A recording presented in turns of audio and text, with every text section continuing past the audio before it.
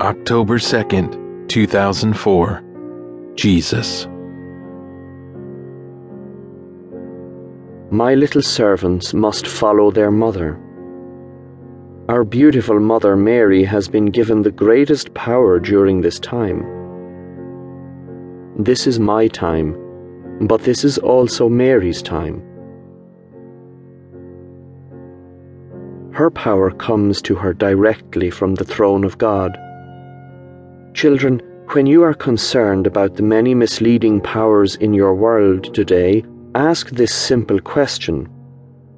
Does the power for the alleged claim come from God the Father, who sent His only Son into the world? If the answer is no, then the power is being obtained from the enemy. Does this sound confusing to you?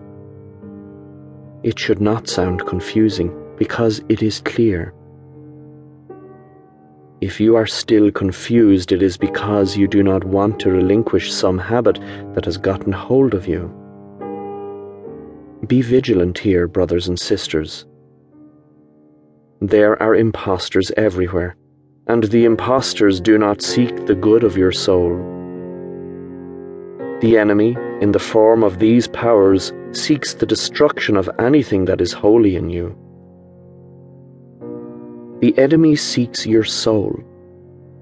The Holy Spirit within you will object and warn you if you have been nourishing the Holy Spirit. Do not become involved with anything that reminds you of fortune-telling or healing. These habits are sinful. You will be held accountable. Speak out against them, warning your brothers and sisters. Christians in the world have become easy targets of the enemy's followers because they are lukewarm. Not my little apostles, though. You will know the truth and speak it loudly. Warn others, please. We are losing souls in this manner.